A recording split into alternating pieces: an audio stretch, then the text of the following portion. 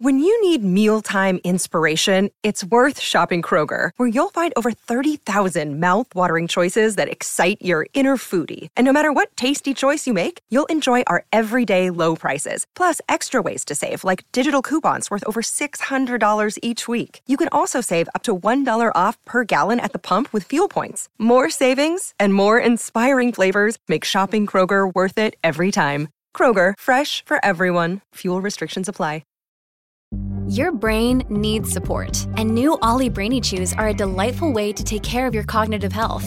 Made with scientifically backed ingredients like Thai ginger, L-theanine, and caffeine, Brainy Chews support healthy brain function and help you find your focus, stay chill, or get energized. Be kind to your mind and get these nootropic chews at ollie.com. That's OLLY.com. These statements have not been evaluated by the Food and Drug Administration. This product is not intended to diagnose, treat, cure, or prevent any disease. At Evernorth Health Services, we believe costs shouldn't get in the way of life-changing care, and we're doing everything in our power to make it possible. Behavioral health solutions that also keep your projections at their best? It's possible. Pharmacy benefits that benefit your bottom line? It's possible. Complex specialty care that cares about your ROI? It's possible. Because we're already doing it. All while saving businesses billions. That's Wonder made possible. Learn more at evernorth.com/wonder. Welcome to the New Books Network. Hello, and welcome to another episode of New Books in Chinese Studies. I am your host, Julia Kublinska, and I have the pleasure today of speaking with Joshua Neves, who is Associate Professor of Cinema at Concordia University in Montreal. Professor Neves' research centers on global and digital media, with a particular focus on video, TV, and digital culture, China, Asia, and the Global South. Of course, today we will be talking about his work on China. In addition to Under Globalization, Beijing's Media Urbanisms and the Chimera of Legacy, which came out with Duke in March of 2020, and is the topic of our conversation. Neves is also the co-editor, of Asian Video Cultures in the Penumbra of the Global, and is the lead author of a forthcoming book called Technopharmacology. Welcome, Joshua. Thank you. Yeah, good to be here. Oh, and I should say my last name is Neves. Oh, Neves, I'm so sorry. Yeah, don't worry. Apologies. If we had more time, we could go back and re-record, but alas, I don't want to impose on you. No, that's perfect. Well, let's start then with the traditional first question. How, Joshua, did you get into this field? Tell us a little bit about your prehistory, and feel free to go ahead and describe also how your graduate studies led to the development of the book that I believe is your first monograph, correct? That's right, yeah. Okay. Yeah, thanks. I think my journey to the field was very accidental. I was kind of a begrudging college student. I studied history as an undergrad, focusing on Mexico. I wrote my thesis on the Mexican Revolution. But I finished undergrad by spending the last year in Beijing. So I think that's kind of the sort of accidental beginning of my interest in a lot of the issues that later become the theme of this book. So I think that would have been the year 2000 or something. I was living in Beijing as an undergrad. And it was one of those completely accidental things in the sense that I joined a trip being led by an English professor who I had taken a course with. And this was one of these, Zhang Aiping, really amazing guy, one of these people who came and got a PhD in the US right after the Cultural Revolution, that kind of first generation of China scholars in the US, and stayed. But so he led a trip, and, I just went because I had finished my other courses. And, I was at the Language and Culture University for a year, first taking classes and then also teaching English, because that's something you could totally get like a reasonable job doing in those days. And, it was a really exciting time for Chinese cinema. It was a pretty astonishing time in terms of the transformation of the city. And it was also my first time in China, learning Chinese and all these things. It was all very new to me. But, when I graduated, I went on to do other things. So it's not like it immediately led. I worked I think I was a substitute teacher for a couple of years. I traveled a lot, kind of random things. But when I finally did come back to graduate school, especially when I started the PhD at UC Santa Barbara, in I don't know, I want to say 2005 or something. That experience was still with me, and I was still excited enough about the project that, when talking to my dissertation supervisor at the time, Bhaskar Sarkar, about, I think I probably had, I don't know how it was for you, but I think I had like 5 ideas of dissertations I could write, and they were all totally different, which I'm kind of amused by now as somebody who works with a lot of PhD students. But we kind of settled on this project, and I was able to get, funding to go to China over several summers and spend a fellowship year there and all of those things. So it kind of fell together in a way that I could never have imagined. And in fact, I think when I finished my bachelor's, I thought if I did graduate school at all, which wasn't my plan, that I would probably do Latin American studies. But I think through both the importance of that experience in Beijing and also the kind of strange defunding of Latin American studies in the U.S. after the 2000s, it just, with all of the fascination with East Asia, I think it was really not getting the attention. So it felt like at least there were fewer opportunities. That's sad to hear, but we do have a great new book in Chinese studies as a result of that situation. So you did your PhD at UCSB. Who are your interlocutors? How did this, and maybe not specifically at your own institution, but how did the questions of this book come about, right? How did it crystallize as like one of the 5 and to become the one, right? Right. Yeah, good question. It's so, I was part of the first cohort of PhD students at UC Santa Barbara. So it was like a really amazing time to be there in the sense of how excited the faculty was, right? They weren't yet kind of overburdened by all of the work it takes to run a graduate program. And, one of the things that has always made the UC system so exceptional is there's just such an array of interdisciplinary and younger scholars, right? It's not like being one of these places where everybody is a full professor who already knows what they think, and, things feel a little as if they're already on a track. Instead, there were a lot of assistant and associate professors who were writing their first or just written their first book and who were doing exciting things. So working with people like Lisa Parks, who's TV, satellite, environment, infrastructure, all of these sorts of issues. I can remember taking like a media historiography course with her, where the way she just framed the kinds of problems that you would be encouraged to take up in the field was just overwhelming and exciting, right? It was well beyond, I think, what I had imagined, at that point, we were just called film studies. It later became film and media studies. But so, the field in this period was changing really quickly. Similarly, Bhaskar Sarkar, my supervisor, was working on all of these amazing projects, including this kind of UC-wide workshop called The Subaltern and the Popular, which tried to bring together the kind of insights and a lot of the work associated with the Subaltern Studies Collective and post-colonial theory with formulations that took the popular and popular culture seriously. So, often in that work, these frames are often in tension, right? The popular is seen as a kind of a messy or corrupt or kind of manipulative space. And, but so that was an area where I think once or twice every year, all of these phenomenal people from around the world would descend on campus and hang out for 3 days and, give talks and go out drinking, so it was just like, there was a lot, I think, in the air in those days. And, of course, my classmates as well. I think we were 8 in the first class because it was a brand new program, so they needed to admit enough people to kind of get it going. And my colleagues, Jeff Scheibel, Nicole Starosielski, Heijing Chung, many others, are all people who've gone on to have academic jobs, and together we did a lot. One of the things we did together, especially Jeff and Nicole and I, is we started a conference series that later became a journal called Media Fields. And I think that was a very early space where we were all struggling with some of these questions around spatial politics, around the relationship between media and political theory.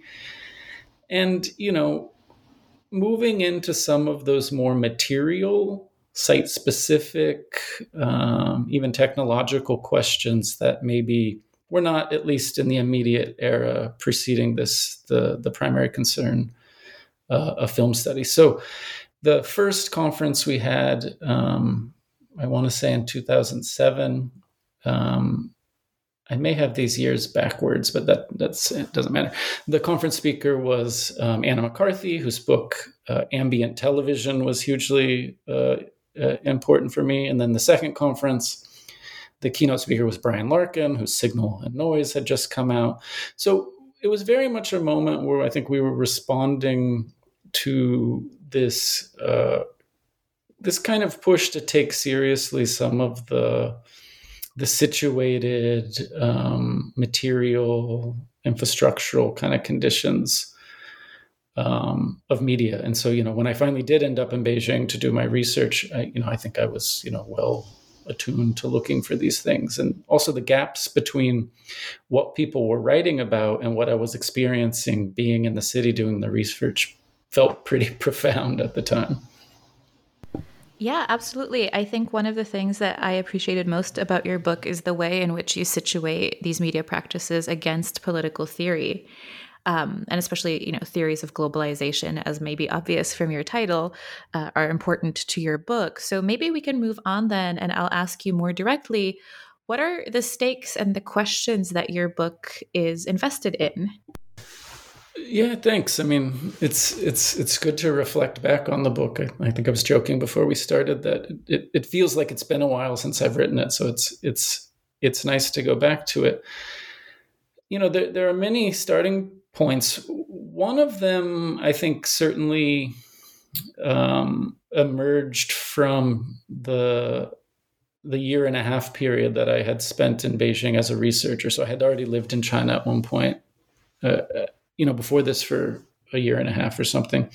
But coming back to do the research, I tried to sort of develop this experiential, almost like perambulatory methodology of just moving around the city, especially the inner city areas. And at one point I literally had a map on my wall where I would kind of highlight every street that I had walked down, trying to cover all of the areas, just to this almost experiential, atmospheric, textured sense of space. And, one of the things that really jumped out to me was that there was a really clear kind of tension happening between a lot of the prior era's media practices, television screens on the sidewalk or in a cafe or at a little corner cigarette stand or whatever, and the new kind of technological devices that were being built into the city. So it was often a tension, as I think I talk about in one of the chapters, between more informal kinds of uses and more state orchestrated ones. And that kind of metaphor become, it's very present in the book, maybe too much so even, but it became a way I was really thinking about all of the chapters, as there seemed to be a very orchestrated, attempt to rework a lot of these, less defined, less controlled kind of practices. Some of the larger questions in terms of media and political theory, they kind of emerge from that ground, I think, but they're very much part of what I was talking about before with the interest in post-colonial and kind of global issues. And, another argument I make in the book, which in some ways, maybe was my hope for how the book would be read, although I'm not sure if that's ended up being the case, but was to move beyond the kind of area studies model where everything is just very narrowly about China and everybody's very narrowly just talking about things other China scholars have said about China, and to try to look a bit more comparatively or in a multi-sided way about how similar problems were encountered in other places. And certainly in South Asia, in Southeast Asia, in parts of Latin America, parts of Africa, parts of North America, for that matter, I was struck by how many people were struggling with really similar problems that interested me, but how much this was not present, especially in media and cultural studies on the one hand, and in China/Asian studies on the other.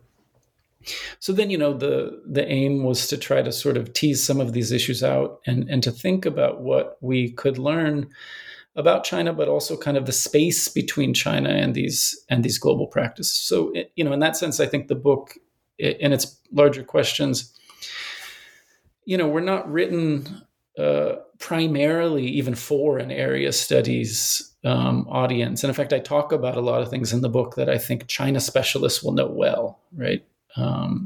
Although to my amusement a little bit, I think it's been, although I guess I shouldn't be surprised, but it's been mostly China studies folks who have read the book or I've been in touch with about the book. I had this idea, and maybe it comes from, the kind of almost lucky impact that Larkin had with his book, but that this could be the kind of book, because of the way it's written, that people in other fields, especially media and cultural studies folks, who I think too often don't read any book that's not implicitly about like America or whatever its purported context is, that those folks would benefit from the book because of the way it tries to balance and not assume, I think, too much area studies knowledge, which is sometimes the case in more specialist books. Well, I think you do an admirable job of what you've just described. I am on the China studies side, but I'm also, I hold a designated emphasis in media studies as well for my degree. And I think that this book does do that. It doesn't read like a China studies book, which I'm betraying my own biases here, but I think that's a pro, not a con of this book. So as we move then through the rest of the book in our interview, I want to note that I like the structure that you have developed here, where you have chapters that work as pairs, right, that speak to each other about related sets of questions. And of course, all three of these pairs, there's 6 chapters in total, are advancing the general arguments that you have just articulated to us. So why don't we talk about the chapters then in pairs? I'll ask a few questions about each one of these sections. And the first one is really most explicitly about city spaces and about the production of city spaces, beginning first with a pair, the ruins and the blueprints of Beijing, which is a pair that anybody who is in China studies or who is paying even a little bit of attention to urban studies will know that those are very potent types of forms in Chinese urban configurations. So rendering the city, what is this? How do ruins and blueprints render? Before we move on to the second question, which will be about the negotiating those renderings. Yeah, thanks. I mean, well, one of the other big questions I didn't mention, and there are many, of course, has to do with discourses around piracy and the fake, and all of the synonyms there. So those kinds of questions very much informed, how I was thinking about things like rendering and blueprints and ruins and so forth, and especially the cultural work that they were perceived to do. So, one simple argument I reiterate throughout the book is about how rich piracy research is, and yet at the same time, how often it's limited to questions of intellectual property. So, one of the things I do in throughout the book, but maybe especially in this first section you're talking about, is to try to extend those kind of questions to more mundane kinds of audiovisual forms, right? Including things like urban plans and how they recirculate around the city and what it means to approach planning's visual culture, as I frame it in the book, through these registers, right? What do we learn by both bringing that material that's too often left maybe outside of the kind of critical humanities, critical media frame, and on the other hand, what do we gain by pushing piracy discourse beyond its IP conceit, as is too often the case, I think, in recent work. So, again, starting from walking around the city and so forth, and, you were just referencing how familiar this experience would be. One of the really just overwhelming tropes in the early 2000s is, of course, the use of these vinyl graphically printed construction site wraps, right, that would have unfolded in the city. And many of these, there were different types, and it depended on what period and what part of the city you're in. Many of these were images of city spaces that were yet to be built, right?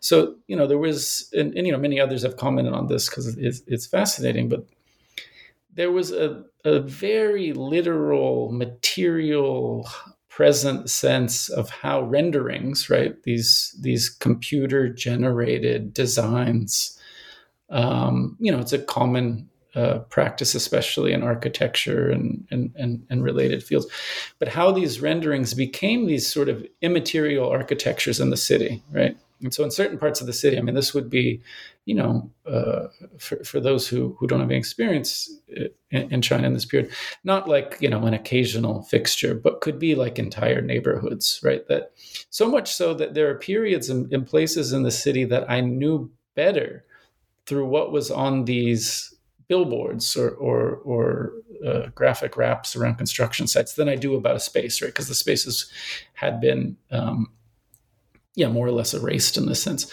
So examples like that, and there are many others, I think led me to try to understand what was happening with these mediations of a city in transition, and especially what was the relationship between these kind of blueprints or renderings and the earlier work that really focused on things like demolition, on ruins, and so forth, right? That they seem to suggest both two different insights in the field, one more associated maybe with the 90s and the others more with the early 2000s, and yet coexisted in all sorts of complicated ways, right? And then once, of course, you become fascinated by anything, maybe you can find it anywhere, sometimes too easily. But certainly this was the case, right? Anything else I was looking at seemed to deal with these tropes. Certainly independent film and documentary in this period, not to mention popular film, the planning museum, video games, the Olympic eventfulness that was constantly happening in the city, right? Live broadcasts of this and that and so much else. So it became a fascination and also a kind of a way of understanding some of these processes that I was thinking about. And as I remember, actually, the cover of your book also emerges as one of these objects, right? So if I can describe it to folks who are listening, it's basically a blow up of one of these renderings, right? These architectural spaces that are yet to be, with an image of an office worker sort of on the edge of this building, right?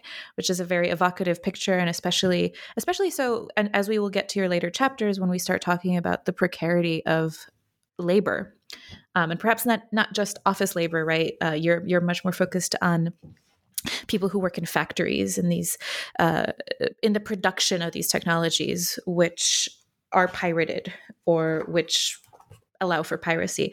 So could you tell us a little bit then, maybe in reference to that image, about piratical citizenship and these infrastructures of dissensus and how people are in these spaces? Of course, yourself, as somebody who was a flaneur of Beijing, you experienced it to some degree, but if you're much more invested in showing how the subjects about whom you write and about whose representations you write fare and become citizens in these spaces.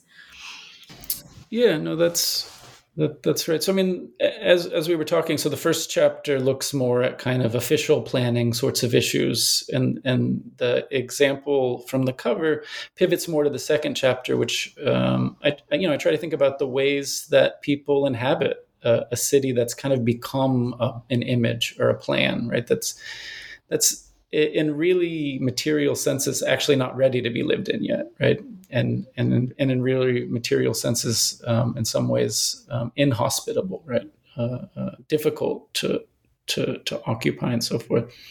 So that image comes from a really great and many year going, although I think it's been over for a while now, photography project from the artist Xing Dan Wen, who it's called Urban Fictions. And essentially what she does is she goes to different real estate offices where they've built maquettes or models of real estate sites that are yet to be built, but they're going to use them to sell apartments.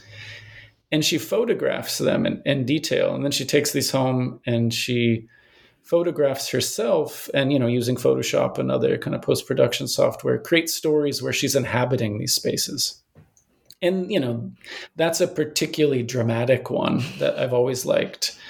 And that I think fits well with the title and the themes of the book. But the examples from that series range a lot. Many are quite funny. There's some that are, dark and so forth. But this idea that attracted me to that artwork, among others, is that the artist was really thinking about the same problem I was, right? Which was, how do you inhabit a plan, right? In a very practical terms. And what happens when you add life to a plan, or what does the kind of plan in it, especially in its kind of hyper real and all these greens and blues and this very promised future-y vision, what does it do to the people that are already there, and so forth? So, taking up those sorts of questions and connecting back to the point about piracy and the question you asked, one of the things I try to think about in the book, and this is maybe one of the primary arguments, is if we move the kind of legal faking piratical questions away from the sort of normative categories where they operate, right? A copied DVD or a VCD or a fake Louis Vuitton handbag or whatever the objects that proliferate there are. And we start to understand public culture itself as a kind of pirate relation, then a whole host of other things come into view. And so for most of the book, it's tracing something like that dynamic that motivates the analysis. So piratical citizenship, and I think I have many concepts that riff in various ways with these kinds of problems, tries to get at exactly that, which is to say, the intellectual property debate poses legality through the terms that it has established, right? And if we flip that around, I think what comes pretty sharply into view is that it's not these simple objects that are being faked, but we're actually looking at the creation of kind of illegal spaces, illegal subjects, illegal ways of living. And I think the important insight is that these are not aberrant or exceptional or unusual, but they're actually kind of a normative condition, right? And this is where I turn to a lot of work in social and political theory from, people working in South Asia and East Asia, especially Partha Chatterjee, and his concept of political society, right? Which is this sort of space of democratic energy that operates through sort of social legitimacies, but in many contexts is actually illegal, right? So Chatterjee writes very, evocatively about very pragmatic political concerns, right? A squatter community in Calcutta takes up a space, and over time, their sort of ethical claims on inhabiting that space create pressures that get them things they need to stay there, right? Garbage removal, maybe their kids are allowed to go to school, maybe a water spigot, right? All of these very pragmatic things. And what matters is those claims are not successful because they're legal claims, right? In fact, the kind of politics in the space is always illegal or quasi-legal and relies on other sorts of kind of messy, interstitial, gray political negotiations. And that resonated with a lot of other things I had seen and been thinking about, and a lot of other folks that I had been reading over the years, especially people who tried to think about what it means to conceptualize a public sphere or a civil society in China. And yeah, it felt to me as I think an important way to underscore sometimes what happens when we get too taken with a preformed disciplinary question. Right? So if you go into a context looking to analyze DVD piracy, then as a media scholar, maybe we miss the way that the kind of relationship between media and the piratical has all of these other effects. And I think it was trying to trace some of those. That kind of moved the study. Look, Bumble knows you're exhausted by dating. All the, must not take yourself too seriously, and 6'1" since that matters, and what do I even say other than, hey? Well, that's why they're introducing an all-new Bumble, with exciting features to make compatibility easier, starting the chat better, and dating safer. They've changed, so you don't have to. Download the new Bumble now. This episode is brought to you by La Quinta by Wyndham. Your work can take you all over the place, like Texas. You've never been, but it's going to be great because you're staying at La Quinta by Wyndham. Their free Bright Side breakfast will give you energy for the day ahead. And after, you can unwind using their free high-speed Wi-Fi. Tonight, La Quinta. Tomorrow, you shine. Book your stay today at LQ.com.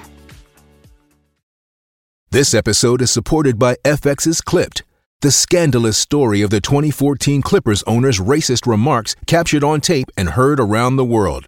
The series charts the tape's impact on a dysfunctional basketball organization striving to win against their reputation as the most cursed team in the league. Starring Lawrence Fishburne, Jackie Weaver, Cleopatra Coleman, and Ed O'Neill. FX's Clipped, streaming June 4th, only on Hulu. Yeah, absolutely. And I think that comes out even more clearly in the last chapter of your book. And I think the question of disciplines and sort of ethical stakes of disciplines is something that I would like to return to at the end, because you finish your book addressing it. But before we get there, we have a few more fascinating chapters. And especially as a scholar of film studies, and at Berkeley too, it's called Film and Media, but originally it was film. The space of the cinema was exciting to put into conversation with all the other spaces that you consider, right? Instead of narrowly thinking about film as a sort of privileged practice and a privileged text, you're pushing to consider spaces of exhibition. So could you tell us about how cinema is embedded into cities and what types of cinemas as spaces function in China? Yeah, thank you. Obviously, I'm looking at a very particular period. So the fascinations, it's always interesting to see, especially when you work on recent history, how quickly these things change. But maybe let me say one thing about the structure of the book, and then I'll come back to the question, because you had mentioned how it's kind of written in this 2-chapter dyads. And, the original dissertation, I think, had 3 chapters.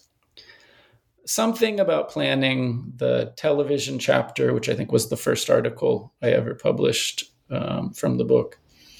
And then a very shortened and kind of different version of the pornography and piracy final chapter. And in developing the book, which was a slow process for all kinds of reasons, moving around a lot and, doing other things, et cetera, each of these kind of parts sort of doubled itself. The original chapter became 2 chapters. The television chapter felt really clearly like it was missing this kind of cinematic parallel. And same with the kind of last section. So, this was a period where I think a lot of the interest in Chinese cinema studies was, rightly very focused on the films and on the directors, right? And on kind of traditional questions of representation and, of narrative themes and, certain directors, or even, how the films circulate and questions of censorship and, all the rest of it. And so, it's certainly the case that one of my starting points, following things like the McCarthy book I already mentioned, was to sort of bracket what was on screen, because it felt like that was very well represented in the existing work, to the point where it sometimes, to be honest, it was almost difficult to imagine what you could contribute to the sheer amount of work that you would see about the same film, the same directors. It became even a little bit of a snickering thing sometimes at Chinese film studies conferences, where everyone would be talking about the same thing, which on the one hand is amazing and reassuring because you have all this depth. And on the other hand, you're like, anyways, that's all to say that it was very, intentionally the aim not to primarily focus on the kind of films that were being made, but to try to think about the social spaces and social practices, and especially the urban dynamics associated with filmmaking, film going, film distribution, and so forth, that were transformed in this time. And so, on the one hand, I would be living in Beijing and I would go to the movies a lot, in all kinds of places, right? On the rooftop of a cafe at Hohai, at a university, in a fancy cinema, in a hipster bar, the full kind of array of things. I was a consumer, of buying tons of first pirated VCDs and later DVDs, and very fascinated, especially with how those moved through city spaces. But also someone who spent a lot of time in Songzhuang at the Li Xianting Film Fund and at the Xianxiang Center, where two of China's most, I think, significant independent film festivals in that period were located. An archive was located. A lot of, the filmmakers lived. And so moving between these spaces where, on the one hand, you had this robust, contentious, informal, alternative, I think is sometimes the word, film culture with all of its own spaces and infrastructures and, literally theaters and sometimes just people's living rooms, right, where film were consumed. And then on the other hand, you would see the changes happening in Beijing. And it became, especially, as the project developed, this was a chapter I think I wrote during my postdoc. So it was not part of the original study. It sort of came later. But as the independent film festivals really started to get cracked down on, and, more and more Chinese filmmakers I knew were leaving China. And, it's kind of a grim, I think, moment in that part of the world. I became more interested in some of these dynamics. And, as with, I think, one of the examples I was talking about in the beginning, it became really apparent that there was a lot of money and a lot of government, right, effort to create really high profile, like, brand new, high tech, beautiful films and film festivals to replace the informal parts, right? Again, kind of back to this basic observation that the way development of these industries would work was by both improving them and giving them a lot of funding, but by kind of bringing them under a certain mode of management. And to do that often meant, right, taking over the kind of unregulated parts. And you saw this everywhere in the period, whether it was somebody selling snacks on the street being replaced by a chain store in its location or whatever. Right? It was just a period of intense sort of regulation and reining in of things. And that was certainly true in film going. And yeah, it was a very strong moment of that. And it also made me, again, back to the question of not just looking at films, it made me realize how important control over physical theaters and distribution mechanisms was for shaping what cinema could even be as a social practice. And yeah, I think some of that, comes through in the chapter in terms of the different spaces. And but yeah, that's already, most of those things I'm talking about were already nearly 10 years ago. And yeah, it's already quite a different situation in places like Beijing. Yeah, it's really fascinating always for me as somebody who's working on making a dissertation into a book about the way that that process functions. So please feel free to bring up that type of commentary as we finish the interview with the next few chapters. And of course, the second one of this section, you've already pointed towards television, right? Television being the one that you wrote first.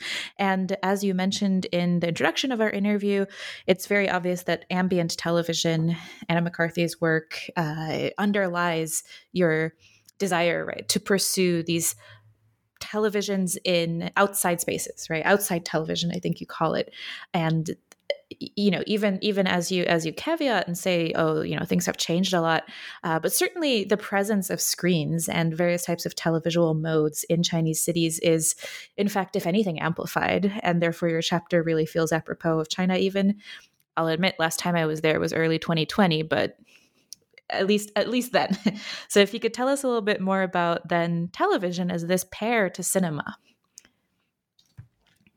Yeah, I mean, there was a kind of maybe a screen studies orientation to the project at start. So I was very interested in just all kinds of urban surfaces that became just part of the mediascape of the city. So very quickly, film, television, planning, billboards, right? Examples like this kind of crystallized as really significant and significantly kind of underexplored examples in the city, right? So that sort of led me to spend a lot of time with these and to try to draw out why they mattered. And so certainly you're right that McCarthy and similar projects to that really animated this, but it was also a period, I'm not sure that I would have written the chapter like that if I were in China at a different period, right? It was also just very clear on, even on the streets where I lived and so forth, the kind of tension between some of these older screen technologies and practices and the newer ones that were replacing it. And certainly screens were everywhere, right?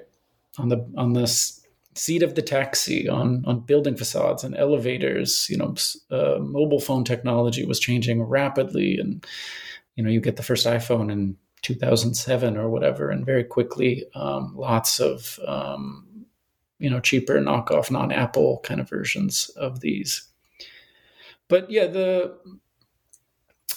that chapter as one of the first really, I think, developed part of the project, I think, is where, and this is often the case, I think, in writing, you figure out one piece and you can imagine the other, is really, I think, where the project crystallized with me. Just both the kind of political stakes, the different kinds of actors, the way that space and technology itself needed to be a kind of agent within the research, and also just the historical significance of television, right? As in kind of conceptual, social, political terms to the story. That might have been something I would have missed if I had, I think, only focused on film, which I think is, at least in my field, right? I knew better and was better represented. But there is one way over time, and I guess this happens as projects age, I have come to think about a lot of the examples I wrote about as being actually pretty valuable histories for a lot of things that have happened since. So very quickly, they kind of constitute ways of understanding how the technologies and the practices that followed could emerge out of things that were already there and already vibrant and already had, whether that's, the DVD piracy in the last chapter, or whether it's even the smartphone, or all kinds of other practices and cultural politics. Yeah, absolutely. We see, I'm happy that you bring this up in the interview, because that tension between the old and the new, and that transitionality of this moment. But also, doesn't it always seem that China is always in some sort of transition? And as media scholars, we're tracking it. I do get that sense in my own work as well. So let's then turn to this last pair. Your chapter 5, you call Videation, as a mediation by video.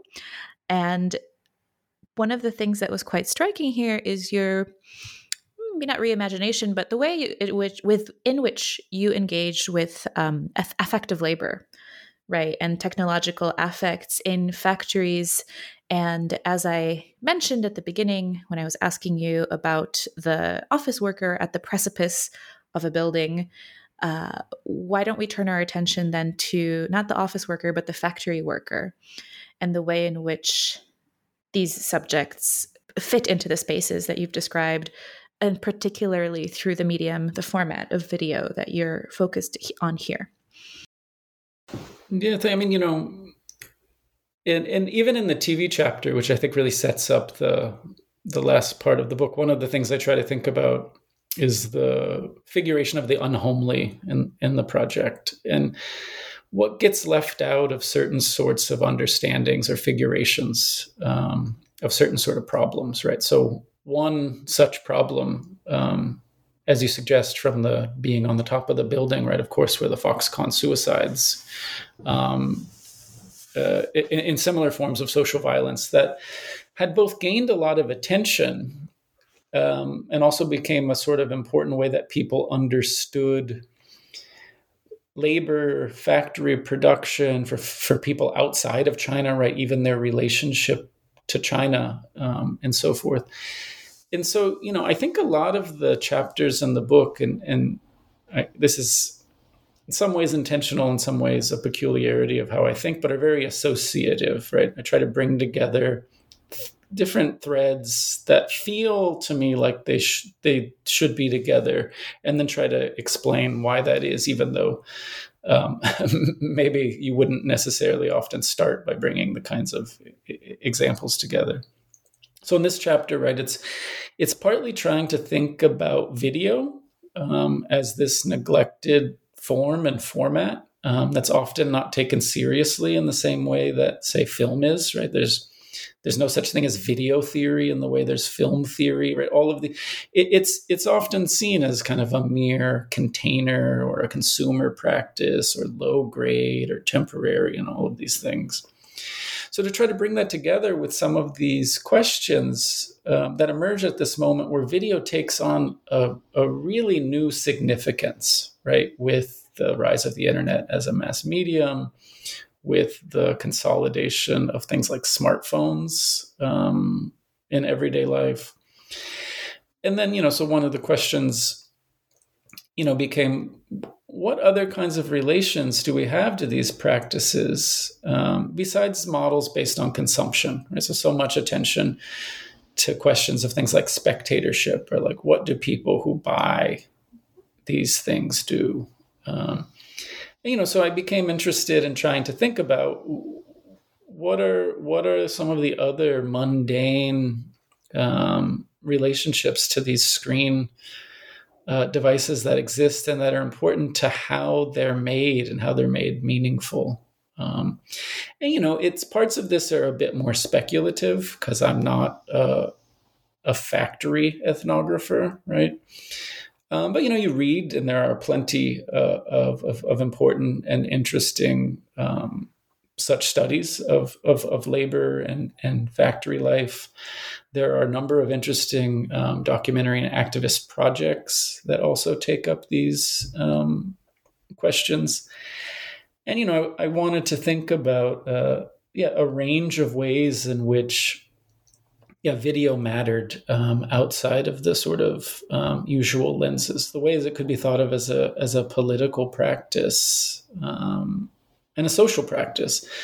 Again, that's constitutive of these aspects and not exceptional to it, which is very often, I think, the kind of normative discourses that get set up around these issues. Yeah, and in doing so, you refocus the conversations about labor that tend to be focused on bodies and perhaps not even subjects, but sort of these sites of violence into a more nuanced and complex discussion of affective labor and desires and aspirations that I think readers will enjoy. But I have perhaps one more content question for you before I finish the content part of the interview, and then a more theoretical question. So I am very fascinated by your combination of pornography and piracy. On the one hand, it seems like an obvious one. Pornography is often pirated, but on the other, you're really doing something theoretical here. You're taking up the temporality of pornography, which I was happy to see that. Linda Williams is one of my dear advisors. So this on time, right? Pornography is precisely on time. And I think this speaks really, and in a way caps off what you've been doing in the book, right? Which is about the delays of under-globalization, or the sense that development is catching up. So could you tell us a little bit more about how you moved from that material manifestation of perhaps pirated pornography or anti-pornography campaigns to the theoretical consideration that you essentially end your book on? Yeah, I mean, it's funny because this chapter had many iterations over the years as I've taken stuff out and put stuff back in and so forth. But it was always very interested in what felt to me like a peculiar constellation around pornogaphy and piracy. And as you say perfectly, right? They both feel like they should go together, and yet in another sense, they have absolutely nothing to do with each other, right? So I was fascinated by the fact that there's a governmental office, right, in China that brings together the policing of these. I was fascinated by the number of films and artworks that explicitly take up this problem. And I was also fascinated by how each of these categories, the pornographic and the piratical, have a kind of plasticity to them that has given them all kinds of potentiations, right? Some very negative and potentially oppressive, which is, I think, one of the aims of the kind of the government office, right? If you call a crime pornographic, that's a pretty broad political category.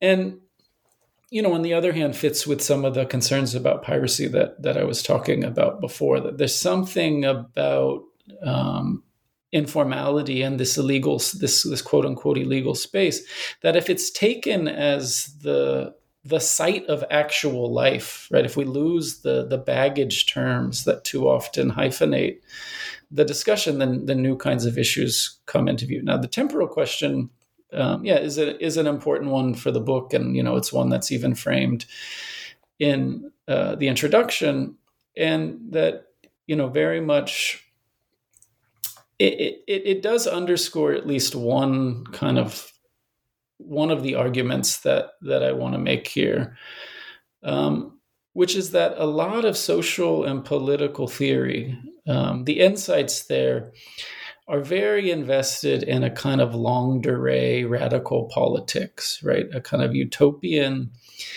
figuration that it, has the potential side effect.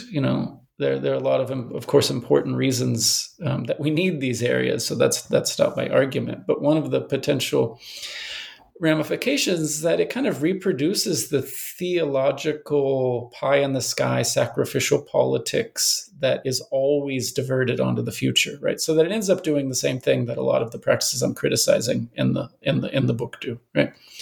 And so there's a peculiar kind of timeliness to piracy, and to a little bit playfully, right, with the genre stuff on porn, but also literally in its affective felt dimensions that matter here, right? And so one of the questions is what happens when we bracket some of those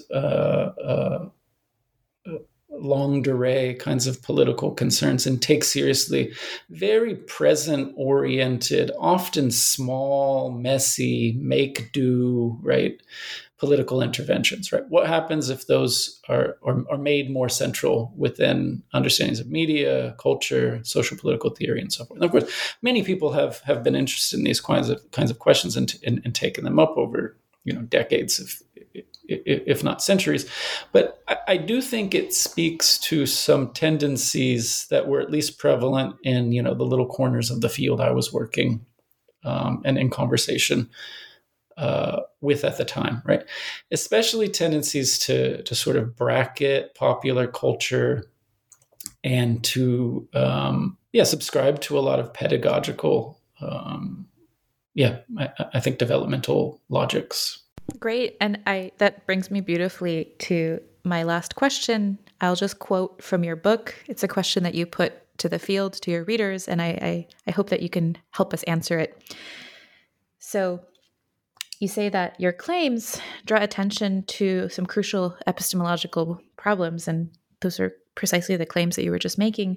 Do our theoretical frames work to understand conditions of inequality, illegitimacy, and illegality, what this book terms under globalization, or do they inadvertently contribute to the regulation of the political, guarding, or disciplining its emergence? So I think you've answered that question to some degree, but I want to give you the last word.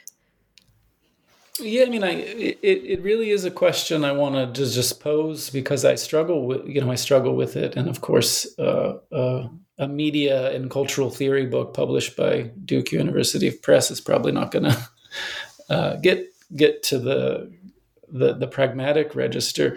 But it's certainly the case that I think a lot of the, let's say, preformed disciplinary dispositions, and especially, and I probably overstate this in the book, but I think especially a lot of the work that's constantly criticizing the kind of cultural studies tendency to engage subaltern kinds of dynamics and all of that. It's also the case that work in a very powerful and oblique way, I think, tends to try to create a field that is powerfully apolitical, right? So, like, if we all just look at whatever this kind of question, or if we all take up avant-garde, or if we do these kinds of concerns, and so that chapter is kind of intended as the conclusion of the book, and trying to use the research as a creative space to push against some of the categorical limitations. Has been one of my interests. One of the framing points for this book and the Asian Video Cultures book is the simple observation that it's often the epistemological sort of categories, right? What we think we know that keeps us from seeing what actually exists, right? And I think that kind of prismatic thinking is important throughout this book, right? That if I come in and with the question that I had when I started, I actually wouldn't see what's there, right? What Akbar Abbas calls a reverse hallucination, right? And I think that kind of, that's a common problem in academic work for all kinds of reasons. Great. Well, I hope that the field can continue moving towards the answer in the way that you have suggested here. And what about your own continuation? What is your next project? What can we look forward to from you?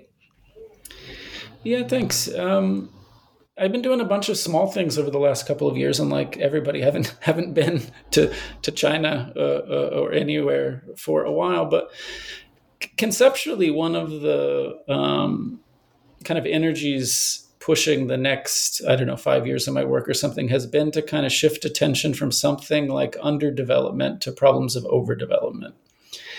And I've started to do that by looking at a whole range of things, but especially practices around the bioeconomy and biotechnology, and hopefully to try to develop some similar approaches to these areas where I'm looking at what kind of gets left out of the big picture,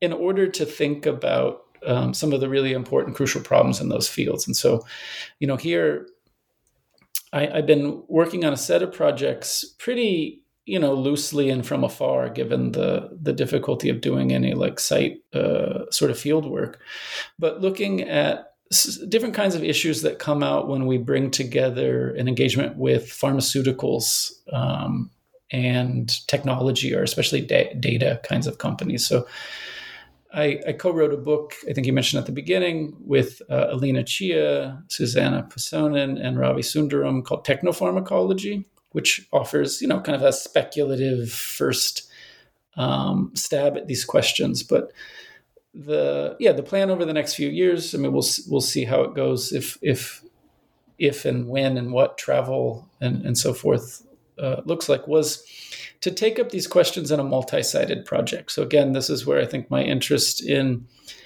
not being shoehorned into like a default Americanism or being the area studies specialist comes in. And so I had a big grant actually to spend a lot of time in China, India, Germany, and the US doing this multi-sided project, which I haven't done.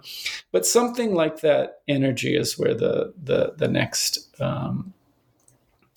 set of issues go. And, one of the basic ideas is that there's a lot to learn by bringing together the really robust amount of research dealing with kind of pharma practices on the one hand and data practices on the other. And, one of the starting points is simply that even though there's all this research, these fields don't speak to each other at all. Well, I look forward to seeing you put them into conversation.